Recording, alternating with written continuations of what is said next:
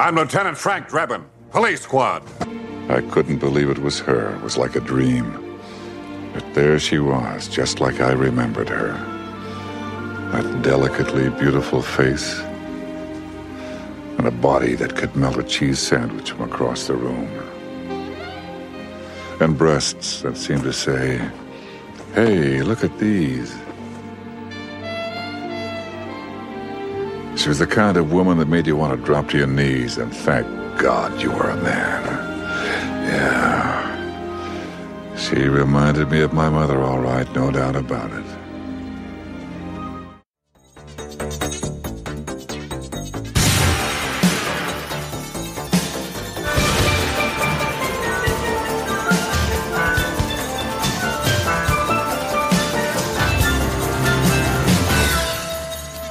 Life moves pretty fast. You don't stop and look around once in a while, you could miss it. Det føles godt. Ringpermen rett på video tilbake. Der de skal være, nemlig i ditt øre. Vi skal være her noen minutter av livet ditt. Velkommen skal du være. På menyen i dag, ikke så overraskende, vi har funnet fram en ny film. Det det vi liker. Vi føler at dette nesten har blitt et oppdrag. Måte opprettholde legacyen til 80-tallsfilmen. Og vi har kommet til episode nummer 55. Det nesten et lite jubileum der, altså.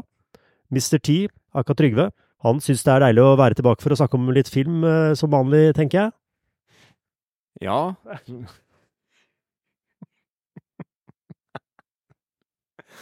Hvorfor synes du det viktig å holde minnene om 80-tallsfilmen i live, Trygve? Først og fremst så kan jeg bare bekrefte at jeg som alltid gleder meg til å prate om 80-tallsfilm. Og jo, minner fra 80-tallsfilm, det vekker noe spesielt, i hvert fall hos meg. Det har vel litt med å gjøre hvor gamle vi var på den tida, og det ungdomstida, og ja, det gir et lite innblikk tilbake i tid, hvordan det var da. Hører, der kommer lyden, Trygve, hører lyden igjen? Ja, det 80-tallsspalte? Ja, nå kjører vi litt 80-tallsspalte igjen. Vi har gjort det noen episoder tidligere. Vi glemmer litt noen ganger. Men hva har skjedd siden sist? Har du sett noe 80-tallsrelatert på kino? Har du lest noe 80-tallsrelaterte nyheter? Har du sett 80-tallsrelatert på strømmetjenestene? Få høre. Jo, jeg har jo i hvert fall sett noe 80-tallsrelatert på strømmetjenestene. Det begynner å bli en stund siden nå, men jeg så denne Michael J. Fox-dokumentaren Still på Apple Plus, og pratet varmt om den vel og lenge, og prøvde å anbefale den til deg, og nå har jo du endelig fått Apple Plus-abonnement. Ja, nå har jeg fått Apple Plus-abonnement igjen. Jeg har begynt å avskrive meg litt fra noen av de strømmetjenestene, nettopp for å kunne liksom gå på igjen. Så vet jeg at det ligger godbiter å vente. Mye godbiter å vente. Og der lå altså denne Michael J. Fox-dokumentaren. Ja, jeg fikk tatt en titt på den. Den synes jeg sterk. Han har gått igjennom litt av hvert, og har det ikke så enkelt for tida. Han har litt problemer med å vise det, rett og slett, at han en morsom fyr. Ja. Nei, det ganske sterkt, ja. Se Michael J. Fox som fikk Parkinson allerede. Ikke så rundt Doc Hollywood-tida. Han spilte Doc Hollywood. Jeg tror ikke han var med en 7-8-29 år, ja. Jeg tror han alltid har hatt fart i kroppen, og det har nå, men nå bærer ikke de beina hans like bra. Nei, tenk så mye det har betydd for folk med Parkinson, at han står så åpent frem, og ja, en veldig fin dokumentar. Det en dokumentarfilm, 1 time og 30 minutter eller noe, ligger på Apple Plus, den anbefaler vi. Jeg tok også en titt på Sylvester Stallone, som selvfølgelig Arnold Schwarzenegger hadde jo en dokumentar som vi omtalte i forrige episode. Nå det Sylvester Stallone sin tur. Ja, han skal ikke ha noe dårligere. Rivalismen fortsetter. Ja, det godt å se. Hva synes du om den? Den har ikke jeg sett. Den det bare du som har sett. Stemmer det, jeg prøvde å få deg til å se den. Ja, men du solgte den ikke sånn kjempeinn, så det så mye å se på for tida, så det programforpliktet, helt enig. Det vel verdt å se. Det vel et must for alle oss 80-tallsglade folk, det også. Du hadde sett et par gamle heltinner i en film? Ja, så en film som het Nyad på Netflix. Hva sa du?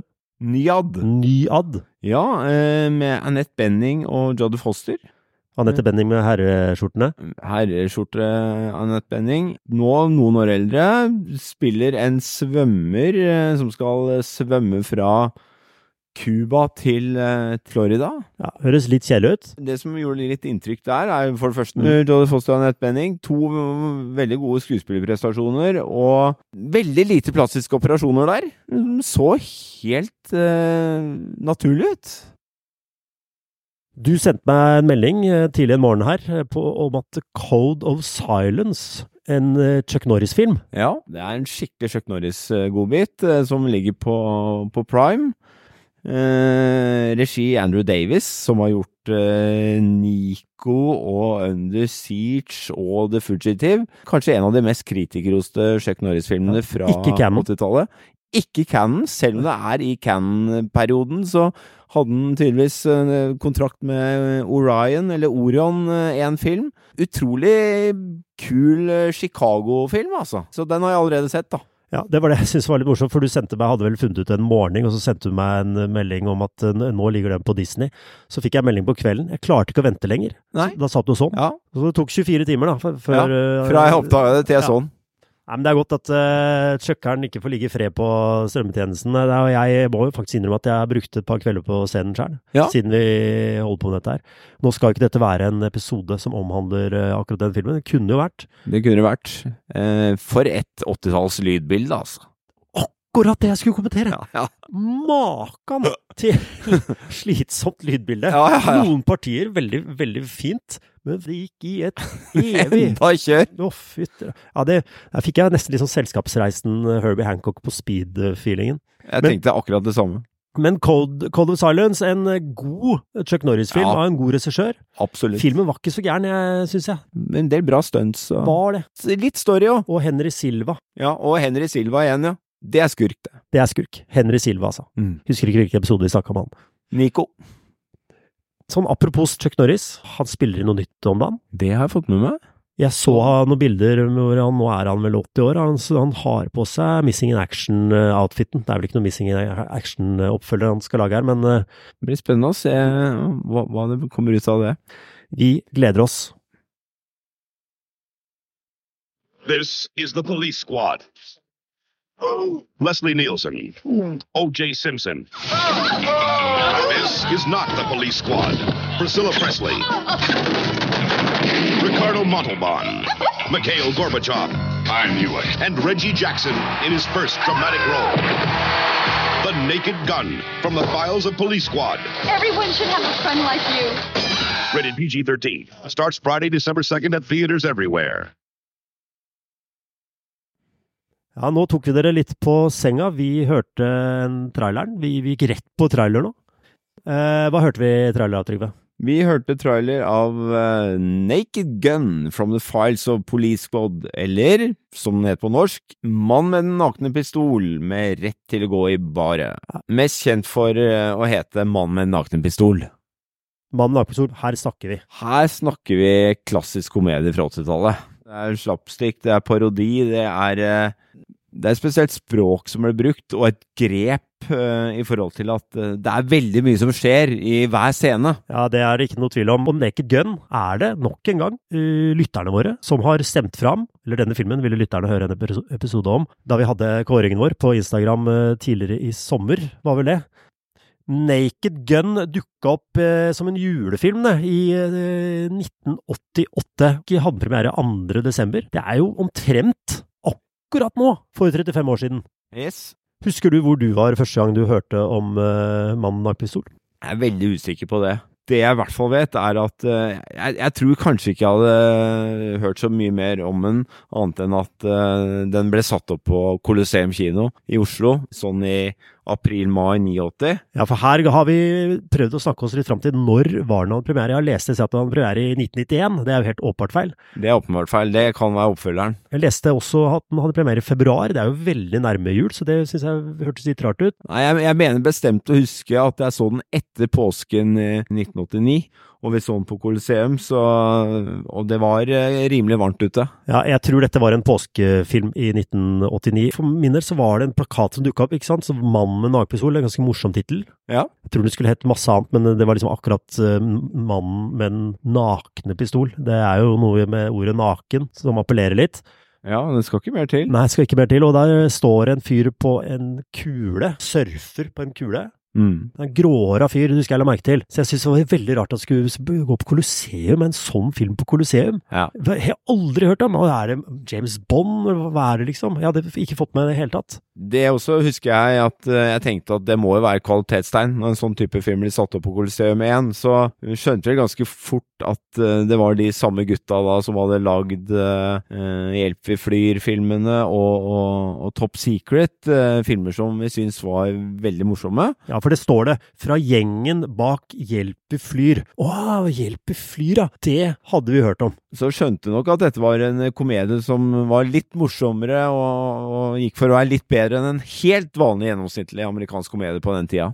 Vi må snakke om Hjelp vi flyr som var du 16, 17, 15, 14 år i 89, så hadde du sett Hjelp vi flyr. Fra gjengen bak Hjelp vi flyr. Og de het Sucker, Abraham Sucker, også kalt SAS.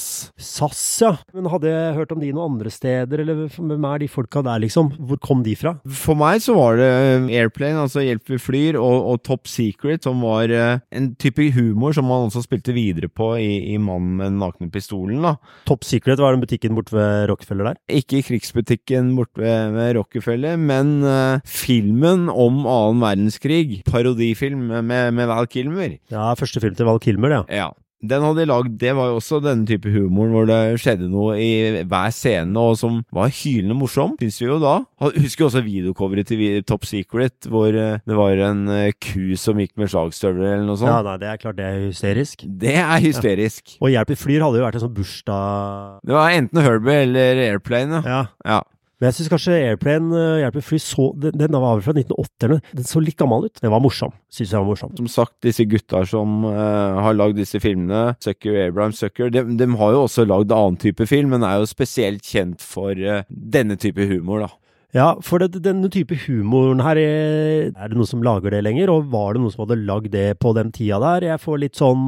Jeg tror ikke det. Det var ganske genuint og ganske nyskapende, og det var litt sånn at Norge hadde KLM, og USA hadde SAS. Litt flytema her. KLM og SAS, ja. Og Storbritannia hadde Monty Python, da. Ja, ikke sant, det var de jeg tenkte litt på. Ja. Det er crazy-humoren her. Når det er sagt, så lagde jo disse gutta også annen type film, blant annet så står det bak Uten skrupler, den Bette Midler-filmen, og ikke minst Ghost. Den ene har jo lagd Ghost. Som også var en rimelig... Ja, det var den mest innspilte filmen på amerikanske kinoer i 1990.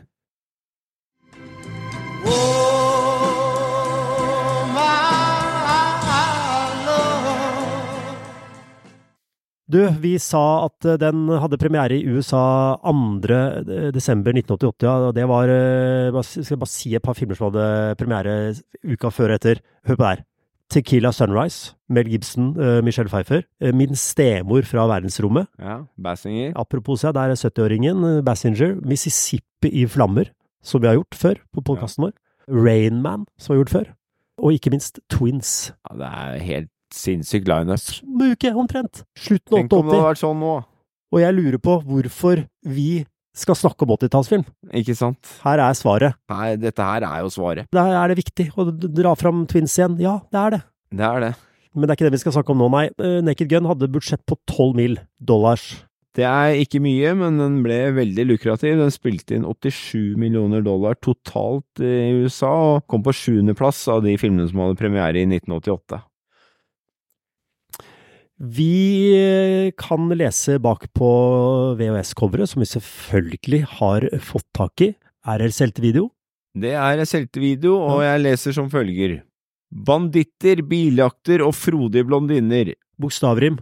Det lærte vi akkurat samtidig som dette er premiere på ungdomsskolen, husker jeg. Alt er med i filmen som avslører en hårreisende sannhet om verdens tøffeste politistyrke. Vincent Ludwig er en slu type på jakt etter det store kuppet. Uten følelse for taktikk eller ærlig spill, tenker han å ta livet av den engelske dronningen midt under århundrets baseballkamp. Men da har han ikke regnet med Frank Drebin, superdetektiven som gjør alt for å stoppe han.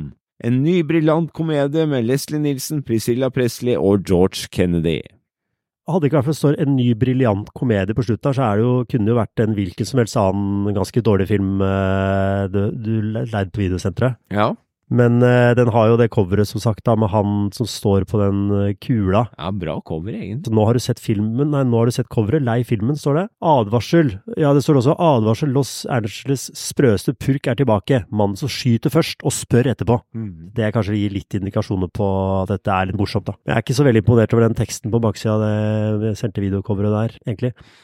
Du sa noen skuespillere der. Det som litt gøy med disse SAS-gutta, de ikke så opptatt av de største stjernene foran kamera. Både manus og scenene taler for seg selv, men de ønsker dyktige folk som sånn sett gjør jobben, og Leslie Nilsen jo ikke en komiker og en skuespiller som kjent for komedier, men har gjort mye forskjellig, både TV og film på 50-, 60- og 70-tallet, før de pusset litt støv han, og han ble med faktisk i hjelp i flyfilmen også, før denne her. Ja, for vi har jo tidligere kommentert gamle gubber da, som ser ut som de veldig gamle. Nå var det bare 42 når du spilte inn, men han her var faktisk typ 62 eller noe når han spilte inn den filmen her. Men han spilte en ganske stor film året før, blant annet en film som het Nuts, eller Dere får meg ikke gal, som det het på norsk, med Barbara Streisand. Der spiller han vel voldtektsforbryter. Ja, det var det jeg var inne og så på et glimt derfra, og der var han jo en ganske litt sånn kjip fyr, da, men så jeg måtte jo le litt da når jeg så han. Jeg tok jo ikke helt seriøst. Helt til han begynte å bli skikkelig ferdig med Barbara Streisand der, altså, og voldtok, ja vel. Det var ikke noe gøy å se det. Nei. Jeg trodde det var komedie først, vet du. Nei, men det var ikke det. Det var beintøffe greier, det. Barbara Streisand, var deilig at vi kunne få snakke litt om henne på podcasten her. Ja, vi må kanskje utnytte muligheten å få spilt en god Barbara Streisand-perle.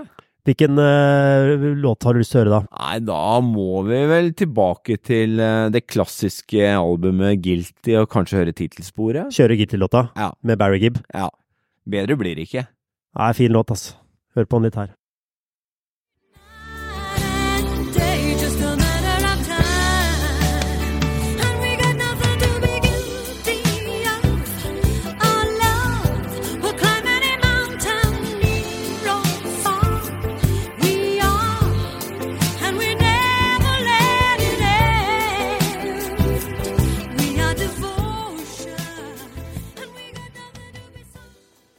Maken til sviske, men fy faen for en bra sviske det altså. Ja, nei, vi jo sviske-podden, så vi må jo levere. Ja, vi har jo blitt det. Og alt sånn her, nei, fy faen, du drev og skulle spille det for oss når vi var unge, du, men... Ja, fikk ikke så gehør da som nå. Og nå biter vi på. Det gjør vi. Nei, og så nevnte du på coveret her Priscilla Presley, ja. Jeg visste at hun var dama til Elvis. Det skjønte jeg i 1989. Det jo kanskje det hun mest kjent for. Det vel lov å si det. Hun hadde jo litt skuespillererfaring når hun ble tatt med her. Hun har jo spilt en del sesonger i Dallas blant annet. Dallas, jeg hadde så du på det, eller? Ja, så på Dallas. Jeg tror jeg alltid kalte han for junior. Ja. Ikke det betyr da? Nei. Ja, jeg husker du sa at har du hørt Junior Ewing, Trygve? Så sa jeg fordi du nevnte ja, Junior Ewing-bandet. Så sa jeg, de heter ikke det, de heter nok J.R. Ewing. Ja, da var du plutselig ekspert på hardrock, eller litt sånn tøffere rockemusikk også da. Hardrocket. Da hadde ikke svenskeantenne, så du mistet litt kompetansegap, kan vi jo kalle det. Ja, jeg gjorde det, altså. Men jeg så mye på Falcon Crest og Dynasti, da. Du kom sterkt tilbake.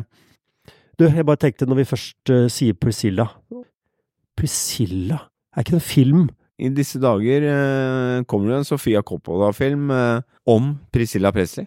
Det jo perfekt timet til den podcasten her, da. Ja, det det altså. Så den har jeg tenkt å se. Det kan hende at vi blir veldig begeistret for Priscilla Presley i løpet av denne episoden her. Yes. Det en som heter George Kennedy også, som står på baksida. Han har ikke jeg hørt noe om. Han I hvert fall med i filmen her. Ja, han jo en gammel karakterskuespiller og har jo fått Oscar, tror jeg, blant annet for Airport, som sånn sett dannet grunnlaget for parodiene Airplane-filmene. Ja, ok. I tillegg så har han jo vært med i noen Cannon-klassikere, blant annet Delta Force, Chuck Norris-filmen, og Bolero, med Bo Derek. Aldri en episode uten å nevne Bo Derek. Bo Derek. Jeg har liksom ikke blitt sånn fullt kjent med Bo Derek ennå, men hun skulle nesten fått en spesial, vet du. Ja, eller om vi skulle gjort Bolero en gang. Ja, kanskje det var det vi skulle, ja. Bolero, der hun rir på naken hest, ikke sant? Ja, eller hun er naken og rir på hest. Og ja, at ikke hesten er naken. Ja, den er sikkert naken den også, men... Den som var påtenkt rollen til Priscilla Presley i Naked Gun, vet du hvem det var? Ja, det var Bo Derek. Det var Bo Derek. Ja, så vi har jo alltid grunn til å nevne. Ja, helt klart. Men han var med i Delta Force, George Kennedy. Ganske stor rolle i Delta Force. Ja, for det er litt kjent tryne på ham, vet du. Ja, ja. Du, det er en som ikke står nevnt på coveret, som var med, som jeg kanskje husker best, og hvem er han? Jeg har aldri sett før, men han har blitt ganske kjent i ettertid, da. O.J. Simpson. Han dukket opp her. Ja, han ble jo rimelig kjent etter hvert, han også. Jeg mener, jeg husker at han var med mye mer enn det han var. Han spiller jo han Nordberg. Nei, så det er et ganske stjernegalleri på en måte, da. Men felles for disse her er at ingen av de har komediebakgrunn fra før. Og det er jo litt kult. Ja, det er litt kult, og det får nok ganske mye å si også etter hvert for den suksessen, da. Ja. Et eller annet med timing og sånn der. Men du, vi har jo sett filmen igjen. Den lå jo gratis på strømtjeneste på... Sky Showtime. Har du det? Ja, jeg har Sky Showtime. Har du alt, eller? Jeg har alt. Vet du, der har grensen med Sky Showtime. Nå holder det, tenkte jeg. Ja. Nei, det er en del bra på Sky Showtime. Er det noen andre anbefalte serier der? Og sånn? Ja, kos meg med Special Ops Lioness nå. Kjempeserie. Er det om det engelske fotballandslaget for kvinner? Nei, det er det ikke. Hvis det har vært det, så hadde jeg vurdert å abonnere på den. Nei, men det er en veldig god amerikansk krimserie. Med Morgan Freeman blant annet, og Nicole Kidman. Jeg måtte leie den, jeg vet du, på Blockbuster. Ja. Det. Filmen starter, jeg satt meg ned, fikk med hele familien denne gangen. Ja, jeg fikk med 2,5 av 3. 2,5, ja. Hvorfor var den halve? Nei, samboeren min satt og så med et halvt øye. Ja. Mye fokus på strikking. Ja, det er typisk. Ja. Jeg fikk med familien, som sagt, og jeg skal si det var motvilje. Hun på 16. Ja. Ebba! Gleder du deg til å se Mannen naken på stol? Hvorfor ikke? Det er fra 1988. Det er for gammelt, det. Vi skal spørre deg etter du har sett filmen, da. Hvis du ser den. Du skal se den nå. Jeg legger bort telefonen. Telefonen legger vi i mobilhotellet. Ok. Snurr film. Hun bare... Hvorfor skulle hun se en film fra 1988? Det er som faren din skulle be deg om å bli med og se en film fra 1953. Ja, det er jo litt sånn. Det er ikke så forskjell fra... Det skjedde liksom... Ja, det var mer rivende utvikling fra 53 til 88 enn fra 88 altså, til 2023. Forskjellen var større da, liksom. Ja. Jeg er bare sånn, ja, jeg er med på det premisset der, men det har skjedd litt. Men humor er humor, da. Humor er humor. Tidløs, universell, det kan det være noen ganger. Ja, så det kunne skje nå. Så hun ble med og så, da. Gå rett på, da, Naked Gun. Frank Drebin har jo vært gjennom en tøff periode, så han må ha 14 dager med litt ro. Du skal ha 14 dager med ro i 1988, da drar du på ferie til Beirut. Ja. Det roligste stedet i verden. Ja, der er Beirut det skjer. Og han ramlet ganske kjapt opp i noe opplegg, da. Det hadde jeg glemt, faktisk. Ja, her er det jo et stormøte med en drøss med diktatorer, er det ikke det? Arafat, Idi Amin, Gaddafi, Khomeini, ja. Saddam. Ja, Saddam, ja. Gorbatsjov. Gorbatsjov er jo der, ja. Ja, men han er vel kanskje blant de snille, men det er kanskje han som er offer for den kulleste scenen. Tidlig 89. Jeg hadde liksom ikke fått på at han skulle være noen good guy. Nei, han ble vel kanskje det rett etterpå da, når Glasnåsen kom. Ja, det var en veldig glidende overgang. Det fikk jeg ikke helt med meg. Jeg bare, ok. Det er en slåsskamp på et stormøte hvor alle disse superfiendene til USA møtes der. Frank Drebin ramler jo midt oppi dette her. Ja. Det er litt morsomt. Det litt morsomt. Altså, han drar av det her fødselsmerket til Gorbatsjov og sånn. Når han vasker av det, da lo jeg godt. Tror du ikke en sånn type scene kunne vært lagd i dag? Ja, det et godt spørsmål. Og når du sier det, så jo det et tema da. En av disse filmskaperne sier jo at han ganske lei av å få det spørsmålet. Kan denne scenen bli lagd i dag? Kunne du ha lagd denne scenen i dag? Det veldig mange sånne scener i denne filmen her. Men det ikke sikkert det har vært så populært å lage en sånn type scene i dag med Putin, etc. Ja, ikke sant. Kina leder, og Nord-Korea leder, og Iran og Irak leder, og tenk å liksom kasta Putin ut vinduet og sånn. Det hadde aldri gått. Likte du den scenen nå, eller? Ikke blant favorittscenene mine.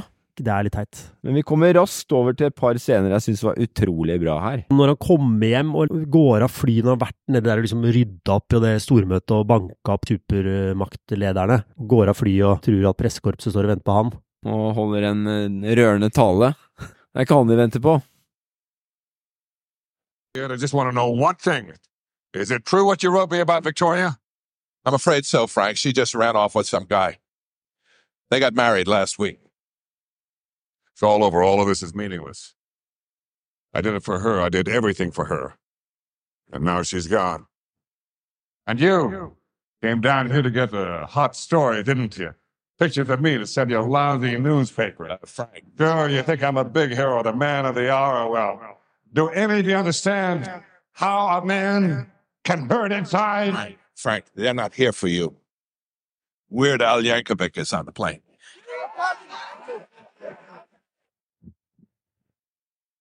Ja, for da fikk de med Weird Al Yankovic som går ut av flyet.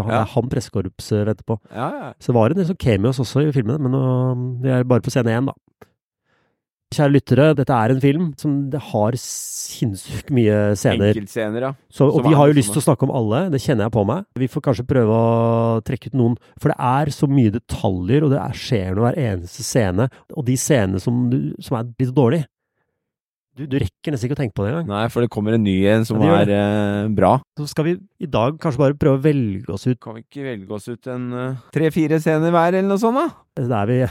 Da blir det kanskje mange, men... Hele filmen, men du reagerte, og det noterte jeg meg også ganske kjapt her, og jeg la til og med merke til at hun som var litt skeptisk til å se på denne gamle filmen, når denne scenen her kom, så dette vel den andre, tredje scenen i filmen, da så jeg tittet bort til høyre, og så satt hun og lo. Ja. Hvilken scene var det? Det var når OJ skulle sparke inn en dør. OJ Simpson som på jakten etter noen skurker ut på, det vel de James Bond-skurkene omtrent vel, basert på... Ja, når han sparker inn denne døra, så får de jo god tid til å ta opp gunnerne sine og vente på at den kommer inn døra, for å si det sånn, og de jo 10 stykker. Jeg får sparke gjennom døra og sette fast foten. Og bli hengende igjen. Det en morsom scene, og oppfølgingen når den blir skutt, nærmest pepra i hjel, så det jo ikke det at den blir skutt som det verste. Det jo mer at han detter tilbake og brenner seg i brennende vann og slår seg på noen planker og ditt og datt. Bjørnefell og greier. Jeg tror SAS-gutta våre, de bare tar en scene, og så tenker de, hva det verste som... Hva kan vi spinne videre på her? Det morsomt. Det husker jeg veldig godt. Men de legger lista ganske sånn høyt tidlig. Så har vi jo den... $20-scenen, som jeg mener noe av det mest geniale i filmen. Hva tenker du $20-scenene? Forklar. Det var når Frank oppsøker åstedet for der Nordbø ble skutt, så skulle han undersøke litt, og kommer i kontakt med kanskje et vittne, en bryggerskjauer eller noe sånt, og tilbyr dette vittnet $20 for å få litt informasjon. Man gjør jo det, kjøper seg info, men så ender det med at vittnet gir informasjon, får $20, men så stiller vittnet spørsmål til Drebin, og da går $20 fram og tilbake. Til slutt så ender det med at Frank Drebin har fått informasjon og har tjent penger på det. Den fin, den altså. Det smart tenkt. Den snedig. En god parodi på hvordan det i sånne type detektivfilmer til vanlig. Skal jeg ta en... Ja, nå kan du ta en eller to. Jeg liker veldig godt det første møtet med Priscilla Presley, som spiller sekretæren til liksom hovedskurken i filmen. Drebin har litt mistanke til han forretningsfyren og drar for å fritte ut han om noen opplysninger. Møter sekretæren hans, spilt av Priscilla Presley. En god scene. Priscilla Presley kommer ned trappa. Det er entré, det. Det er entré. Hvor hun faller, tryner, men når hun liksom reiser seg opp igjen, som om ingenting har skjedd, og fortsetter å gå på en dør eller et eller annet sånt, og er så alvorlig. Ja, det er det alvoret, ikke en mimikk? Spiller ikke komedie her, og det er liksom det er i hele filmen. Ikke bare henne, men alle disse skuespillerne. Det er det som gjør det så morsomt. De er alvorlige. De er ikke komikere, men de er dritmorsomme, for de bare har god timing. Også når han detter ned trappa, og de filmer ansiktet til Drebin som bare går sånn gradvis nedover, hvor han følger av trappetrinn for trappetrinn. Ja, det er veldig morsomt. Ja, det er veldig morsomt. Jeg bare fikk med at den scenen også er en parodi på en sånn Robert Mitchum-film. Hva heter hun? Charlotte Rampling spilte den filmen. Farewell, my love, et eller annet sånt. Det er fra 1975. Det er også litt sånn gjennomgående at SAS-kompisene liksom refererer utrolig til en god mengde gammel film her, altså. Fra 30-tallet til 70-tallet, liksom. Så jeg får lyst til å se de også, vet du. Skal jeg ta en til, eller? Ja, ta en til. Min scene, plukker ut nummer 2, er en scene hvor, du vet den klassiske i film hvor de må ha tak i en bil raskt, og stopper en bil som kommer kjørende på gata, for å liksom sånn, police, og så liksom kidnappe bilen da. Og da tenker SAS-gutta, hva er den verste type bil du kan på en måte kidnappe? Ja. Jo, det er en som er på sånn sjåførskole. Det som er morsomt, hvor det er en sånn sjåførlærer, selvfølgelig spilt av en sånn gammel Orson Welles-kompis, John Houseman. Han også spiller sånn utrolig seriøs og så rolig, liksom, for det blir jo kaos på en billakt her, som hun sjåfør-eleven er med i. Det ender i en sånn hvor det er en fyrverkeributikk, ja, som eksploderer så jævlig. Og Frank Drebin rekker akkurat å stelle seg foran og si «There's nothing to see here». Det er morsomt. Ja, det er som når det er skandale i regjeringen og liksom Gahr Støre og sier sånn, nei, ingenting som har skjedd, eller du vet sånn, brannslukking. Det er der det kommer fra, det er god gammeldags brannslukking. Nothing to see here. Ja, ok, vi ser det. Det er et par stykker som spretter litt bak deg der.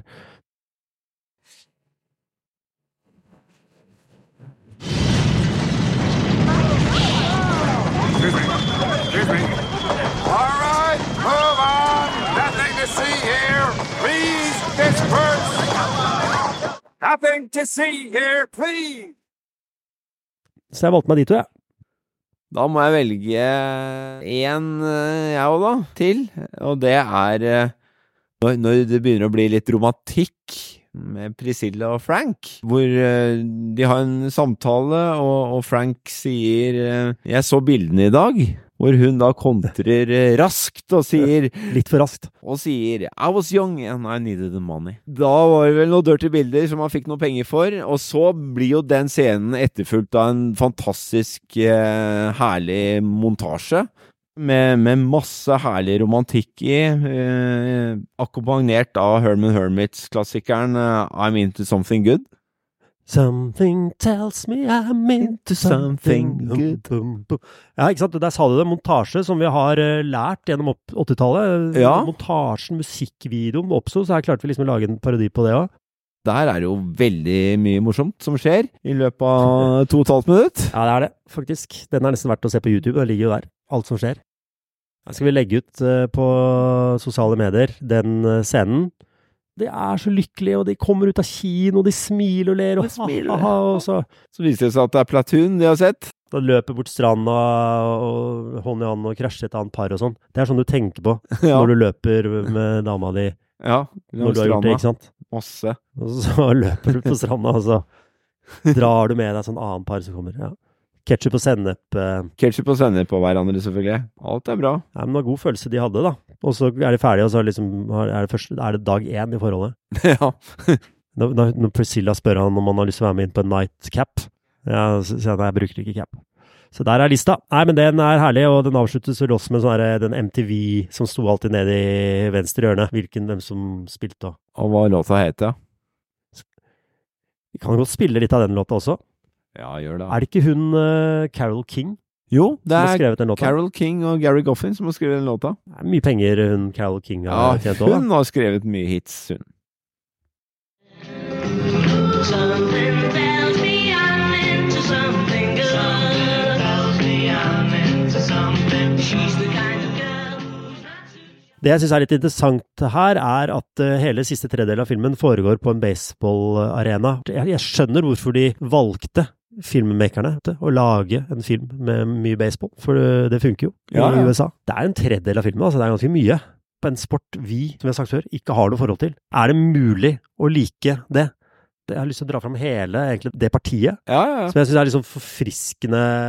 Man bytter helt arena, og kulisser. Og det er jo masse å spille på der også. Ikke sant? Da er det jo hovedskurken som har bestilt et drap av dronningen i England, som skal delta på denne baseballkampen, altså ikke spille, men se på. Jeg synes det er litt kult at hans hovedskurken har fått seg en sånn slags kalkulatorklokke, ikke sant? Ja. Som han driver og kan trykke på, og så kan han fjernstyre. Så er det en sånn gammel helt som er ute på baseballbanen der, som man kan fjernstyre. Og så skal Frank Drebin komme og finne ut. Hvem av dem er det? Han er jo litt dommer og visiterer dem, og det er ikke måte på. Kjører litt moonwalk innimellom og... Men jeg skal bare tilbake til den kalkulatorklokka hans, vet du. Apropos vi snakket om at filmskaperne har stjert veldig mye fra gamle filmer. Ja. Men vet du hvilken film de har tatt den ideen med at man kan ha en fjernstyrt klokke? Nei, det vet jeg ikke. Vi har jo vært innom din ene helt, Chuck Norris, men han andre helten din, vet du. Ja, Charles Bronson. Charles Bronson. Han dukket opp, vet du, i 1977, en film som heter Telephone. Den husker jeg. Den så jeg på video hjemme. Ja, bombe. Tidlig på 80-tallet. Du husker ikke at det var en sånn fjernstyrt til deg? Nei, jeg husker ikke detaljer. Men der har i hvert fall stjert den ideen. Ja. Telephone. Only 3 men know the destruction it can trigger. Som sagt, det er jo et genialt triks å bruke noe så folkekjært som baseball i en amerikansk film. Det er selvfølgelig også en slags montasje. Der kommer en ny låt, og den låta blir liksom alltid spilt på sånne sportstilstelninger i LA når hjemmelaget vinner. Hva heter alle sammen? Los Angeles Dodgers, eller Lakers, eller Rams, eller Kings, eller det er mye LA. Alltid spiller de Randy Newman. I love LA. Ja, utrolig fin låt.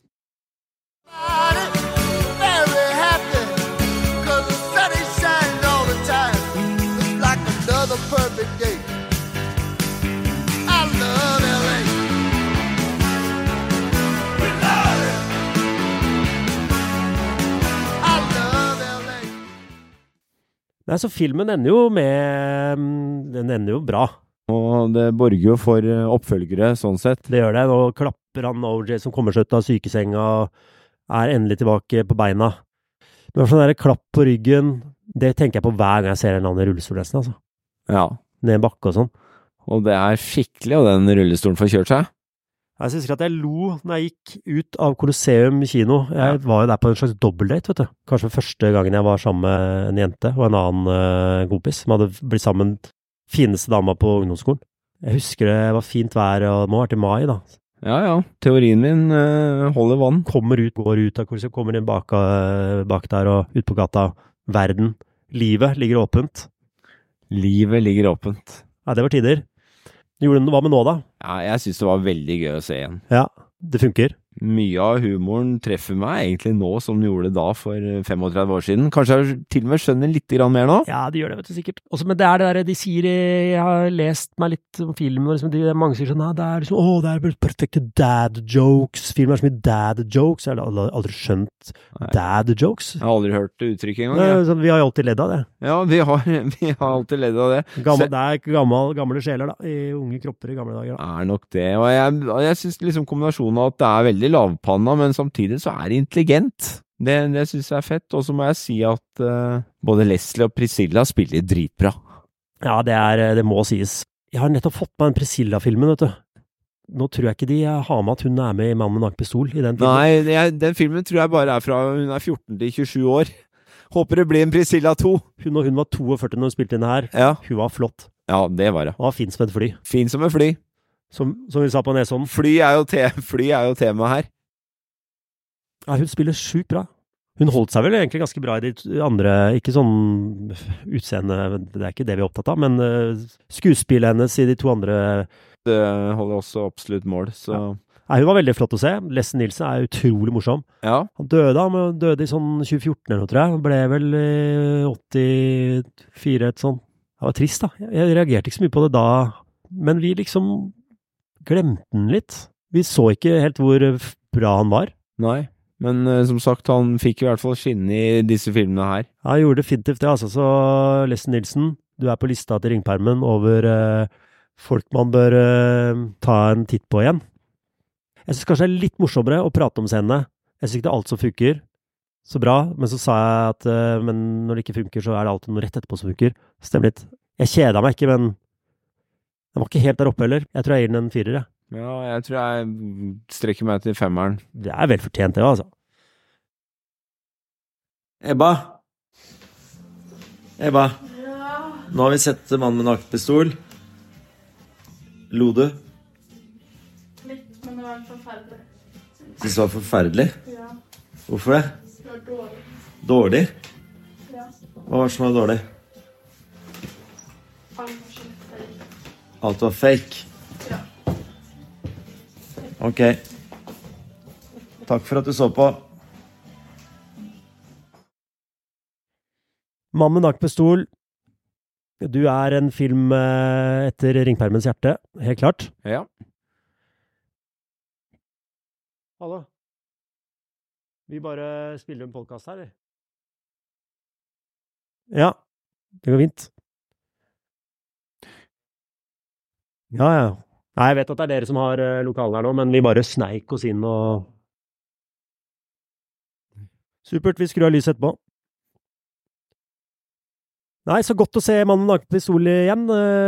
Vi skal finne en ny film. Jeg tror vi hører fortsatt på lytterne våre, hva de stemte fram på denne lille uhøytidelige kåringen vi hadde i sommer. Jeg vet ikke helt hva det blir neste gang. Jeg husker ikke hva som dukker opp der, men det er bra greier, altså. Det er det.